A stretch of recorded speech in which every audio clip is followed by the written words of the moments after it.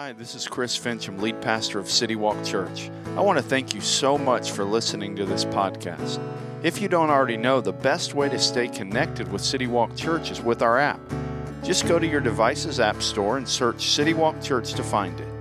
Whether you've been a longtime follower of Jesus or you're just investigating faith, our hope is that this message will help you take your next step in that journey. If you're in the area, we would love to have you come join us in person. For more information or to plan your visit, check us out at citywalkchurch.com or on social media at WeAreCityWalkCA. Morning. Morning if you're watching online. We're thankful that you're here with us as well. Hope you've had a good weekend so far. We're looking forward to this next week, our pumpkin painting party, a lot of things going on in our church right now. And if you're new at City Walk, thank you for being here today. Today we're starting a brand new series, and it's a series that when you think about the start of our church, we started City Walk about just over 2 years ago.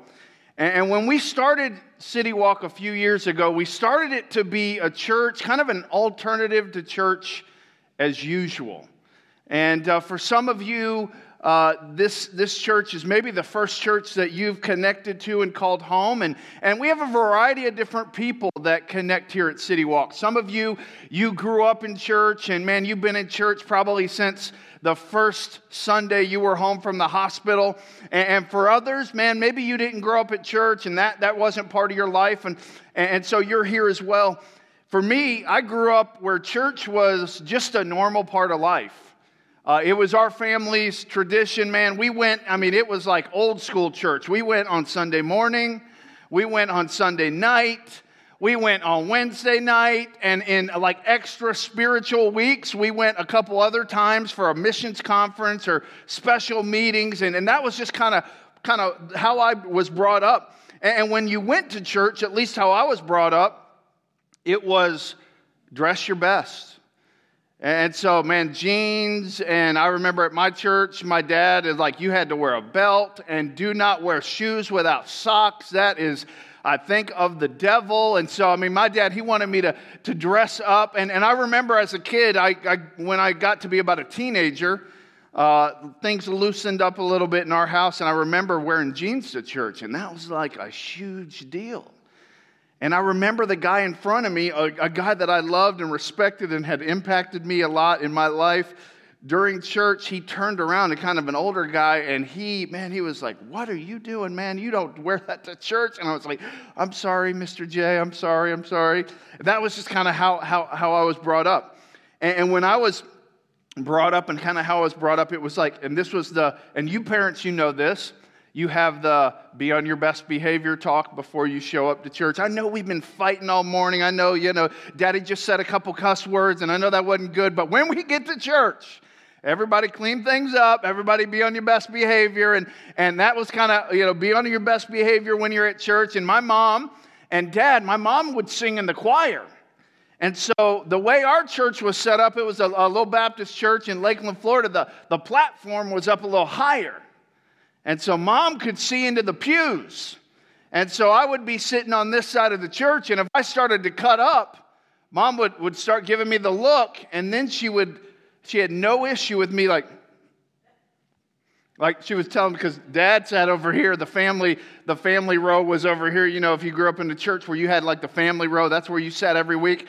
And mom, and if I didn't get up and do it, and once in a while she'd be like, "Are you serious, Mom? You want me to get up in the middle of church and walk up into the choir loft?" She's like, got a seat by her. And that was kind of how I grew up, and church was a little bit more formal than it is today. And honestly, as I joke about it, but even though it was more formal than what I like today and kind of how our church is today, man, I was impacted greatly. And I had a really good experience at Heritage Baptist Church in Lakeland, Florida. And for some of you, you maybe had a similar experience. Maybe you grew up in church, and for you would say, man, it was valuable. Maybe they did it a little differently than maybe other churches you've been to, but you'd say, man, overall, growing up, going to church, it was valuable and helpful for me. But then there's maybe some other people here, and you say, man, I grew up going to church, and it was anything but good. And in fact, for you, you would say, as you look back on your experience with the church, you might even say, man, I was hurt by the church. I was a little confused by the church. Instead of it being a life-giving experience, it was more of a life-draining experience. And so for you, as you think back, it's maybe not the best of memories. And so there was probably a time in your life, if that's how you grew up, that, man, when you got a little bit older, you just kind of walked away from it all. And maybe when you were allowed to not go to church and when it was kind of up to you, you just, for a season, just decided to walk away because of the experience that you had had. But then there's maybe some other people here, or you're watching online, and you'd say, you know what, I didn't grow up going to church at all. It just really wasn't a part of my life. I knew some people that went, and there were some good people that went, and I knew some people that went that weren't good people, but for me, it just was never a part of my life. And maybe for you, City Walk is the first church that you would even call a home church in your life. But here's what I want you to think about. No matter what your background is, no matter if you loved going to church, hated going to church, or ever was a part of it, I want to ask you a couple questions that maybe you've never thought of, and maybe you haven't even, maybe you've thought of them, but you've never looked at things this way. And here's the first question I want you to think about. The first question is this: how do you view the church?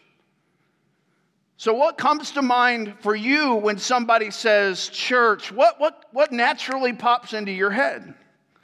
For probably a lot of us, if we're honest, we would think of, when I think of church, it's a building I go to once a week for maybe about 90 minutes, and there's a little singing, there's a little preaching, there's a little Bible, there's maybe hopefully a couple good conversations, and when you think of church, you might think of a place, a building, a time period on Sunday morning that you set aside to go be a part of something, and maybe that's what you think of.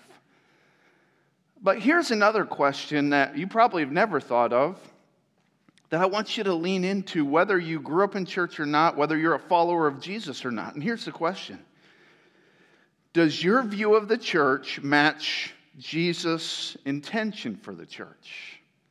Does the way you view church, does that match up with what Jesus intended the church to be when it started 2,000 years ago? Did Jesus intend for the church to be a building that you visit once a week, you hear some music, a guy gets up on the stage and yells at you for 30 minutes, maybe you get a good cup of coffee, maybe you give a little money, and then you go home until next week? Is that what Jesus, when he put the church together, when he said, this is what's going to happen after I leave, is that what he was thinking about? See, over the next few weeks, what we're going to do is we're going to look at what did Jesus really intend the church to be. And here's what I want you to do, if you would. I want to encourage you, whether your experience has been good or bad or none, would you be willing to maybe set aside your view of the church and look maybe in a fresh way at what Jesus has intended this thing to be when he began it? See, Jesus began this movement called the church about 2,000 years ago, and he started this unstoppable movement that we still are a part of today. And about 2,000 years ago, right around the time Jesus was on the planet, there was another guy, a friend of Jesus, a follower of Jesus, named Matthew. And Matthew, for a season of his life, he was an employee of Rome. He was a tax collector. He wasn't a real popular guy with the Jewish people. But then he became a follower of Jesus, and Matthew gives us a backstage pass into a conversation that Jesus had with his disciples. And in this conversation, he tells us what he intended the church to be. And so Matthew gives us this kind of backstage. You kind of get to hear behind the scenes the conversation Jesus had and really hear his heart for what the church should be. Leading up to this conversation, man, things are going well for Jesus. He's just fed 5,000 people. And then shortly after that, he feeds 4,000 people with just a few fish and a few pieces of bread. He's recently walked on water. He's healing people. I mean, people are trying to get around Jesus so much that if they can just touch the hem of his robe, they think he'll heal them. And so, I mean, he's super popular right now, and people want to be around him. But while he's popular, if you've been around the New Testament, spent any time in the New Testament, you know, man, he was popular with a lot of people, but he was also not popular with a group. And this is the religious leaders. The religious leaders were not a big fan of Jesus' growing popularity. Jesus was a threat to them because he was doing things differently than they did. And so Jesus, as he's growing more popular, this religious crowd is trying to stop Jesus, trying to discredit Jesus. He's doing things they don't like. He's taking some of their spotlight, and they hate that. And so in the midst of all that's going on, Jesus has this conversation with some of his closest followers. And this conversation is a conversation that has ramifications on our life now 2,000 years later. It's found in Matthew chapter 16. If you have your Bible, you can look at it, or it'll be up on the screen.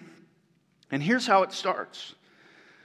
Matthew 16, verse 13, it says this: when Jesus came to the region of Caesarea Philippi. So this is an important Greco-Roman city. This is a place about 25 miles north of the Sea of Galilee. It was the home site for worship of the nature god. So this was an important city back then. And so Jesus, he makes his way there.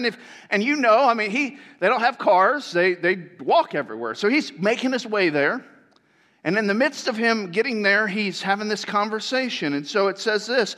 It says, when he got there, he says, he asked his disciples, he asked them a question. Who do people say the Son of Man is? So basically, Jesus is hanging out with his guys. They're in Caesarea Philippi, and he says, hey guys, what's the word on the street? Like, what does everybody say about me? Who do people say that I am? It's a question you've all asked. It's a question that I've asked. It's a question that is probably a normal question. If you are about to date someone, or you look over now at your spouse and you remember when you first started dating them, you probably at some point, just like I did, you put out some feelers. Like, hey, I wonder what, for me it was, hey, what is that Lori Gledhill? I wonder what she thinks of me. So you kind of put people out like, hey, find out, does she know who I am? What does she really think of me? Like, if I ask her out, am I going to get like a no? And you know how it is. You do the same thing. And so this isn't an abnormal question. Jesus is like, hey, what's the word on the street? Who do people, kind of these crowds that are following us, who do they say that I am? And so here's what the disciples said. They replied, hey, some say John the Baptist, others Elijah, still others, Jeremiah, or one of the prophets. And so, man, the response from the disciples is flattering. Like they say, hey, man, John the Baptist, Elijah, Jeremiah, these were all prophets that were well respected in kind of Israel. And these were all guys that had done miracles, that had said powerful things. And so, man, these were some of the heroes. So if you were a little kid back then, instead of a sports person on your wall, you might have had Jeremiah, a poster of him. I mean, this is a hero in Israel. You might have had a picture of Elijah. And so they're like, hey, man, this is who people say. It'd be like you if you're a quarterback. So maybe you're a quarterback in Pee Wee football, or you're a high school quarterback, and people say, you know what, who you remind me of? Man, you play a lot like Joe Montana. I see how you throw it. It reminds me of John Elway, or, man, actually, I see how you command the huddle and how you lead. It's a lot like Tom Brady. Like, you'd be like, oh, yes, all right. Like, that would be a high compliment. Those are impressive people to be compared to. Well, the people that the disciples said, these are impressive people. Like, okay, Elijah, John the Baptist, Jeremiah, okay. But then Jesus turns it a little bit, and he asks maybe a deeper, more personal question. He says, but hey, you guys, he asked, who do you say that I am? Like, I get what everybody says, but you guys spend time with me. You're some of my best friends. You see me in my good moments, my bad moments. Like, you're with me all the time. I get what everybody else says, but who do you say that I am? It'd be like you asking your kids, hey, who do your friends, what do they think of me? Okay, well, they think this, they think this, they think this. And then you saying to your kids, okay, now, what about you? You live with me. You see me all the time. What do you say? And that's what he said. And so it says this in verse 16. It says, Simon Peter answered. So Peter, if you read through the scriptures, he's kind of the mouthpiece for the disciples. And sometimes this gets him in trouble. This time he was right on what he was about to say. He says, Simon Peter answered, you are the Messiah, the Son of the living God. So, hey guys, what are people saying on the street? Oh, Elijah, Jeremiah, these are some of the people, John the Baptist. Okay, what about you? Who do you say that I am? Well, Jesus, we know you're the Messiah. You're the anointed one. You're the one that was promised to come. You're the healer of relationship between God and man. You're the one we've been waiting for. And you're the Son of the living God. All these gods around us, this nature God and this God, these are all dead gods. These are all statues that are all around us. But you're different. You are a living God. You're the Messiah, the Son of the living God. See, Peter acknowledged that Jesus was God. He was the one who had been promised. Man had broken a relationship with God, and Jesus was the one to come heal that relationship. You're the Messiah. You're the deliverer. It's what Peter said. And Peter was right. And Jesus tells him he was right. Jesus responded. Very next verse, it says this. He says, blessed are you, Simon, son of Jonah, because flesh and blood did not reveal this to you, but my Father in heaven. See, Simon, you are blessed, and here's why you're blessed, because God has just given you something, some insight that you wouldn't have had on your own. This who you say I am and what the answer you just gave was not an answer you came up with on your own, buddy. This is an answer that God himself gave you. And because of that, you are blessed. Because God has just spoken through you. And then Jesus says something. He says a phrase that will then have huge ramifications literally for the rest of eternity, what he's about to say. And here's what Jesus said after Simon gives the right answer. In verse 18 it says this, and I also say to you that you are Peter, and on this rock I will build my church. Peter, high five, buddy. What you just said is right on. God gave that to you. And hey, by the way, Peter, on this rock, I'm about to build my church. What? What's he saying there? He's saying something that probably Peter didn't even understand at that moment. The people in the room, the guys around him, did not even understand the ramifications to what Jesus was saying. See, he was saying, and this is where you look at a few of these words, the word Peter in Greek, it means Petros. It's kind of the phrase. And basically what it translates small stones. So Peter, Petros. But then what Jesus does is a few words later, he uses the word rock. And the word rock is translated Petros. It's a different word. And it means like foundation boulder, like huge rock foundation. And so here's what Jesus is saying. He's saying, hey, Peter, I'm going to build my church on something much bigger than you. And when he uses the word church, he's not talking about a building on Richland Road. That word church, it actually means called out ones. It means an assembly. He's saying, I'm going to build my movement of called out ones. I'm going to build it, Peter. You're going to be a big part of it. You and the disciples. And, for 2,000 years, there's going to be a lot of people come behind you that are going to build on the foundation. But the foundation of this movement is not based on you. It's based on me, the rock. It's based on the fact that I am the Messiah. That message you just said, on that message, I'm going to build my church. So, if you're a pastor, the pressure's off you. If you're a neighbor, the pressure to reach your whole neighborhood is off you. Doesn't mean you don't be involved, but here's what Jesus said, I'm going to do something. I'm going to build something based on this message, based on this truth that I'm the Messiah, I'm the deliverer. That truth, that message, I'm going to build a movement of called out ones. And then he says this, he says, he goes right at Satan and the enemy's greatest tool, at least the enemy, what the enemy thinks his greatest tool is, and that is death. See, for Satan, he thinks, man, if death is going to stop this movement and persecution will stop this movement. And so Jesus says, hey, I will build my church. And then he says this, and the gates of Hades will not overpower it. This phrase, gates of Hades, basically means gates of death. He's saying, not even death itself will stop this movement of called out ones that I am building based on who I am and the message you just said, Peter. Nothing will stop it. Not even death.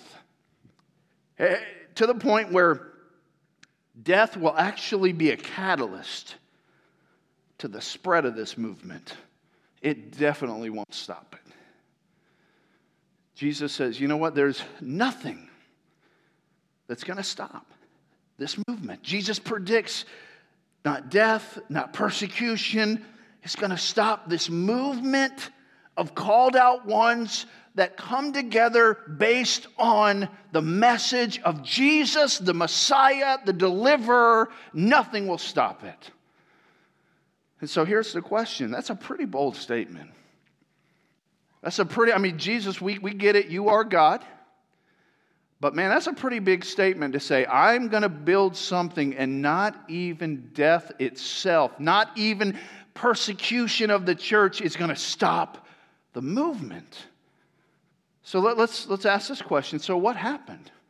That's a bold statement.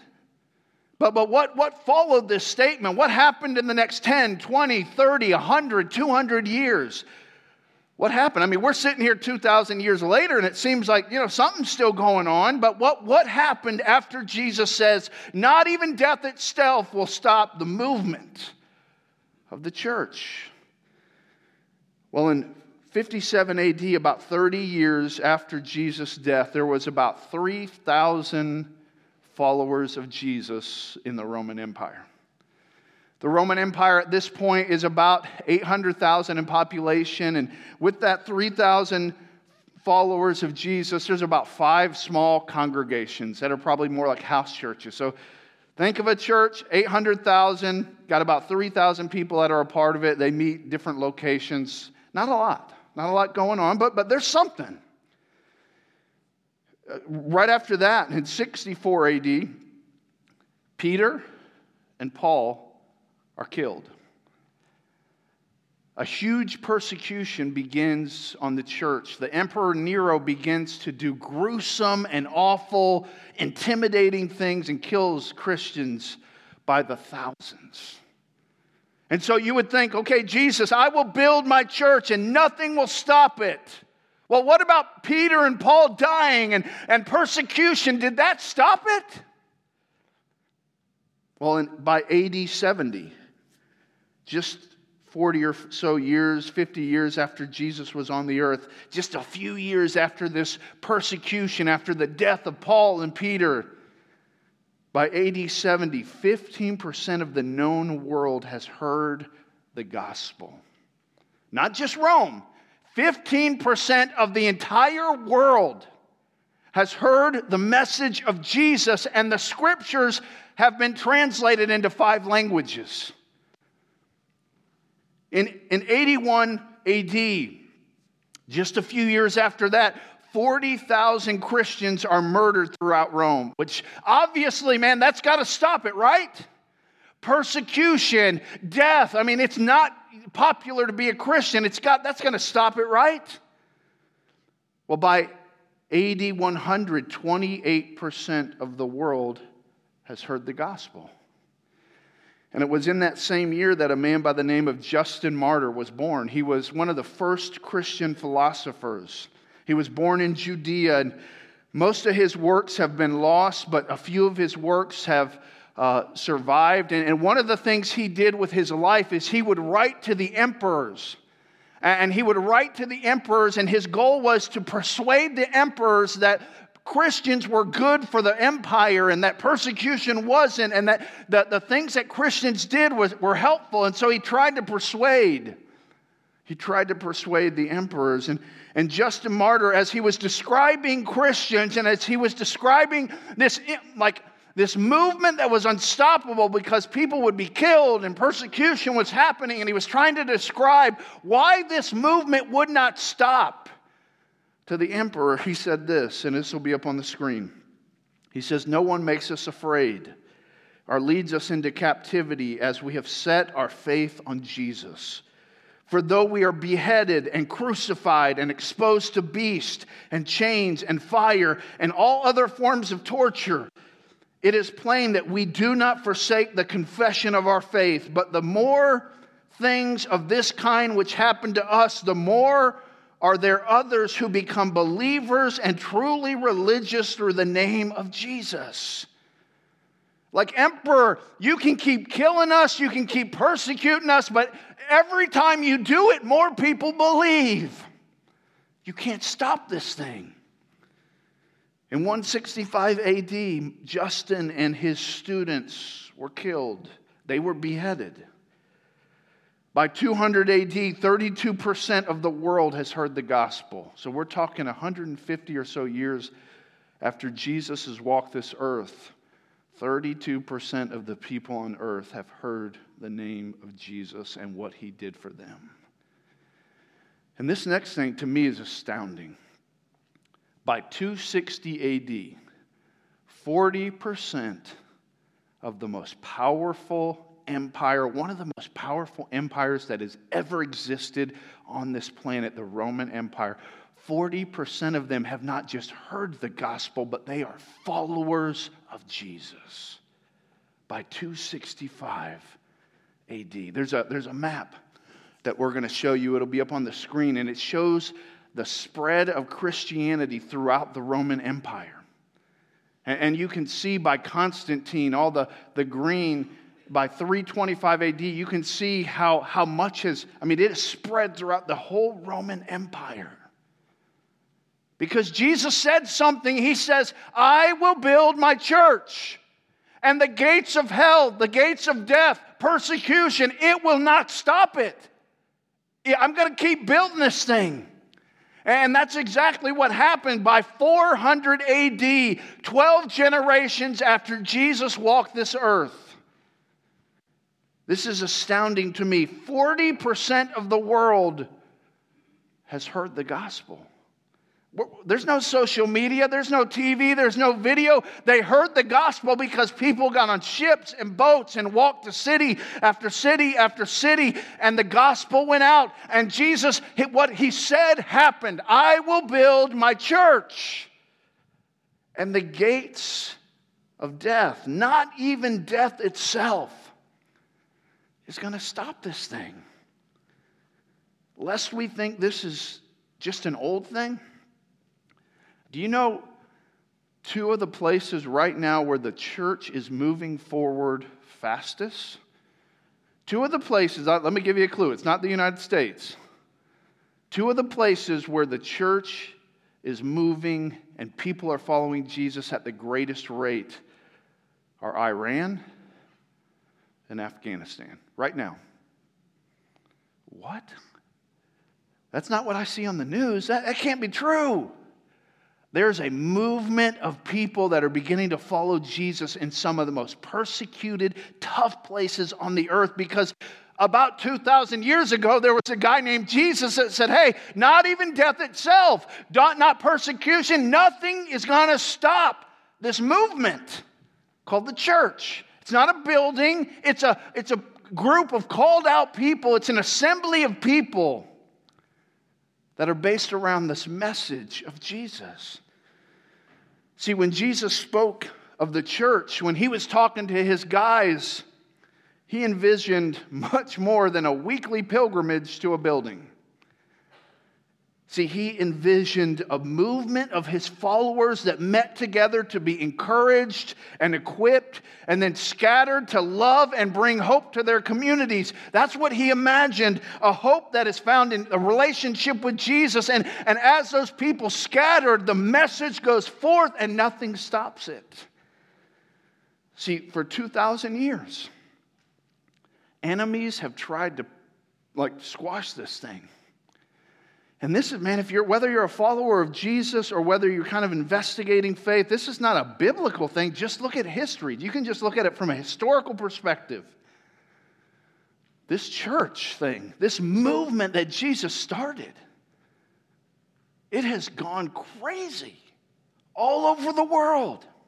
And not death, not persecution has stopped it. In fact, all those things have actually helped to spread it. So no matter where you are, or if you're watching online or you're here, no matter where you are as it relates to faith, relates to your experience with the church, how religious you consider yourself, let's come back to that question that I asked you earlier. That simple question, does your view of the church match Jesus' intention for the church? Does the way when you experience and think about the church and what you think you're a part of, does it match up with the intention that Jesus had when he said, I will build my church and it will not be stopped? See, there's a lot of different views of the church. There are some people that view the church, and honestly, they wouldn't say it this way because it would make them look bad, but they kind of view the church as a social club. And what I mean by that, it's kind of a place you hang out with a few friends. You might do some networking. You can kind of check the charitable organization box in your life. Like, hey, I'm a part of a charitable organization. I give a little money. And so it's more social to them. And that maybe you're like, yeah, that's kind of how I see it. That's one way to view it. And that's something that, honestly, in America, there's a lot of people that they wouldn't call it this, but this is kind of how they view the church. Other people view the church kind of as this kind of a spiritual building. It's hey, I visit it once a week if I'm not too tired or I don't have something better on the agenda to do, and try to get there, a couple times a month, hopefully, and maybe get a little nugget of truth that'll help me have a better life that week, and I kind of ease my conscience a little bit as long as I go to that spiritual building maybe once or twice at least a month, unless I got something else going on.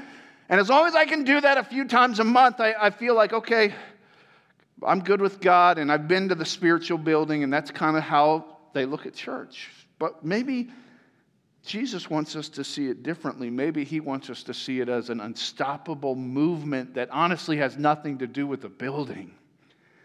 It's a movement based around the person and message of Jesus that changes marriages, that changes cities, that changes countries, eternities. It's a movement of called out ones that has joyfully sacrificed for over 2,000 years to the point where we're here today. See, right before Justin Martyr was killed, beheaded with several of his students, he wrote something to the emperor to try to explain to the emperor a little bit about why Christianity was so attractive and why it, in the midst of all that was going on, it just continued to flourish. And people it was hard to hate it. And this is what he said as he was talking about some of the Christians that were around him, some of the followers of Jesus. He says this, he says, we formerly rejoiced in uncleanness of life, but now love only chastity. Before we used the magic arts, but now dedicate ourselves to true and unbegotten God. Before we loved money and possessions more than anything, but now we share what we have and to everyone who is in need. Before we hated one another and killed one another and would not eat with those of another race, but now the manifestation of Christ, we have come to a common life. And we pray for our enemies and try to win over those who hate us without just cause. He was saying there's something unique about this group that doesn't seem to be stoppable. It can't be stopped, and there's something different about these people. And as we close, I want you to think, if you find yourself a little bit bored with being a follower of Jesus, or maybe bored a little bit with the church, I invite you to take a fresh look at it. Because what Jesus explained, you should not be bored with. There should not be apathy towards that. I mean, if all it is a building that we come to a few times a month and maybe do a couple things, and I see how that could get old or boring or kind of, if I can do it, I can. If I can't, no big deal. But if we see it the way Jesus saw it and the way it's been seen and sacrificed for over 2,000 years, it should breed anything but apathy in our hearts. If you're here and you're not a follower of Jesus, maybe you're watching online, for you, I mean, to really see it this way, it really starts with a relationship with Jesus. And if you don't have a relationship with Jesus and it's not about Jesus, I can see how it would be boring or kind of, I don't really need that. But if you think about being loved by someone so much that he would go to the cross and pay for your sin so that you could have a relationship with God, that is something special. And for you, if you're not a follower of Jesus, I would invite you to take that step. And admit to God that, man, I've sinned, I've disobeyed you, but I believe that Jesus died. He rose from the grave for me, and I want a relationship with Jesus. I want to be a part of the family of God. And you can do that right where you're at. But for most of you, maybe you're watching online, you're a follower of Jesus. And for you, as we close, I want to encourage you, stop just coming to a building, if that's what you find yourself doing. And instead, ask Jesus what part he wants you to play in the movement that he started 2,000 years ago. And as we lock arms with each other, our hope is that this not become a building we come to, but, man, a movement in our city that loves the unlovable, that brings hope to the hopeless, that sacrifices for people in such a way that they don't even know what to say. It's so generous. Like, that's what this should be. That's what Jesus meant it to be. And so as we close today, I want you to think about this one question, and then we're going to delve into this a little bit more over the next few weeks. I want to encourage you to just ask this one question. Jesus, what part do you want me to play in your movement? And I promise you, here's what he's not going to say. Warm a seat a couple times a month on Richland Road. I promise he won't say that. He might tell you to go to a different church. Be a part of something else. Maybe you haven't gotten tied in here and you don't, man, you're like, I like those people, but I'm not really for what they're for. Man, maybe he'll tell you to go somewhere else where you find a place where you can get behind the movement and get involved.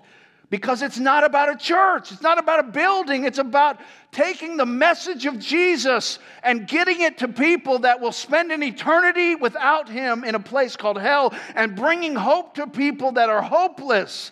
Thousands of them are sitting in houses within 5 miles of us, and they just need hope. They need a marriage healed. They need help with their teenage son. They just need a friend. They need to be pointed to Jesus. They need somebody that's willing to say, man, I don't have it all together, but I have a relationship with Jesus and it's changed everything for me. Can I just tell you about that? And then at the end of the day, it's not our job to build it. It's just our job to take the message and be faithful with it. Let's pray. Jesus, we're so thankful that you invite us to be a part of your movement. You don't need us. We probably complicate it a little bit, but yet you invite us. You invite us to be a part of something you started 2,000 years ago. And Lord, I pray if there's anyone here or they're watching online that doesn't have a relationship with you, Lord, I pray that they would understand how much that you love them and how you coming to earth and dying on a cross and raising from the dead is just proof to them that you don't just say you love, you show it with what you do.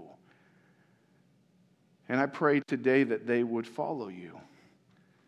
Lord, for the rest of us that at times are in our faith, Lord, we get a little bit bored. It gets really routine, including me. It gets routine sometimes.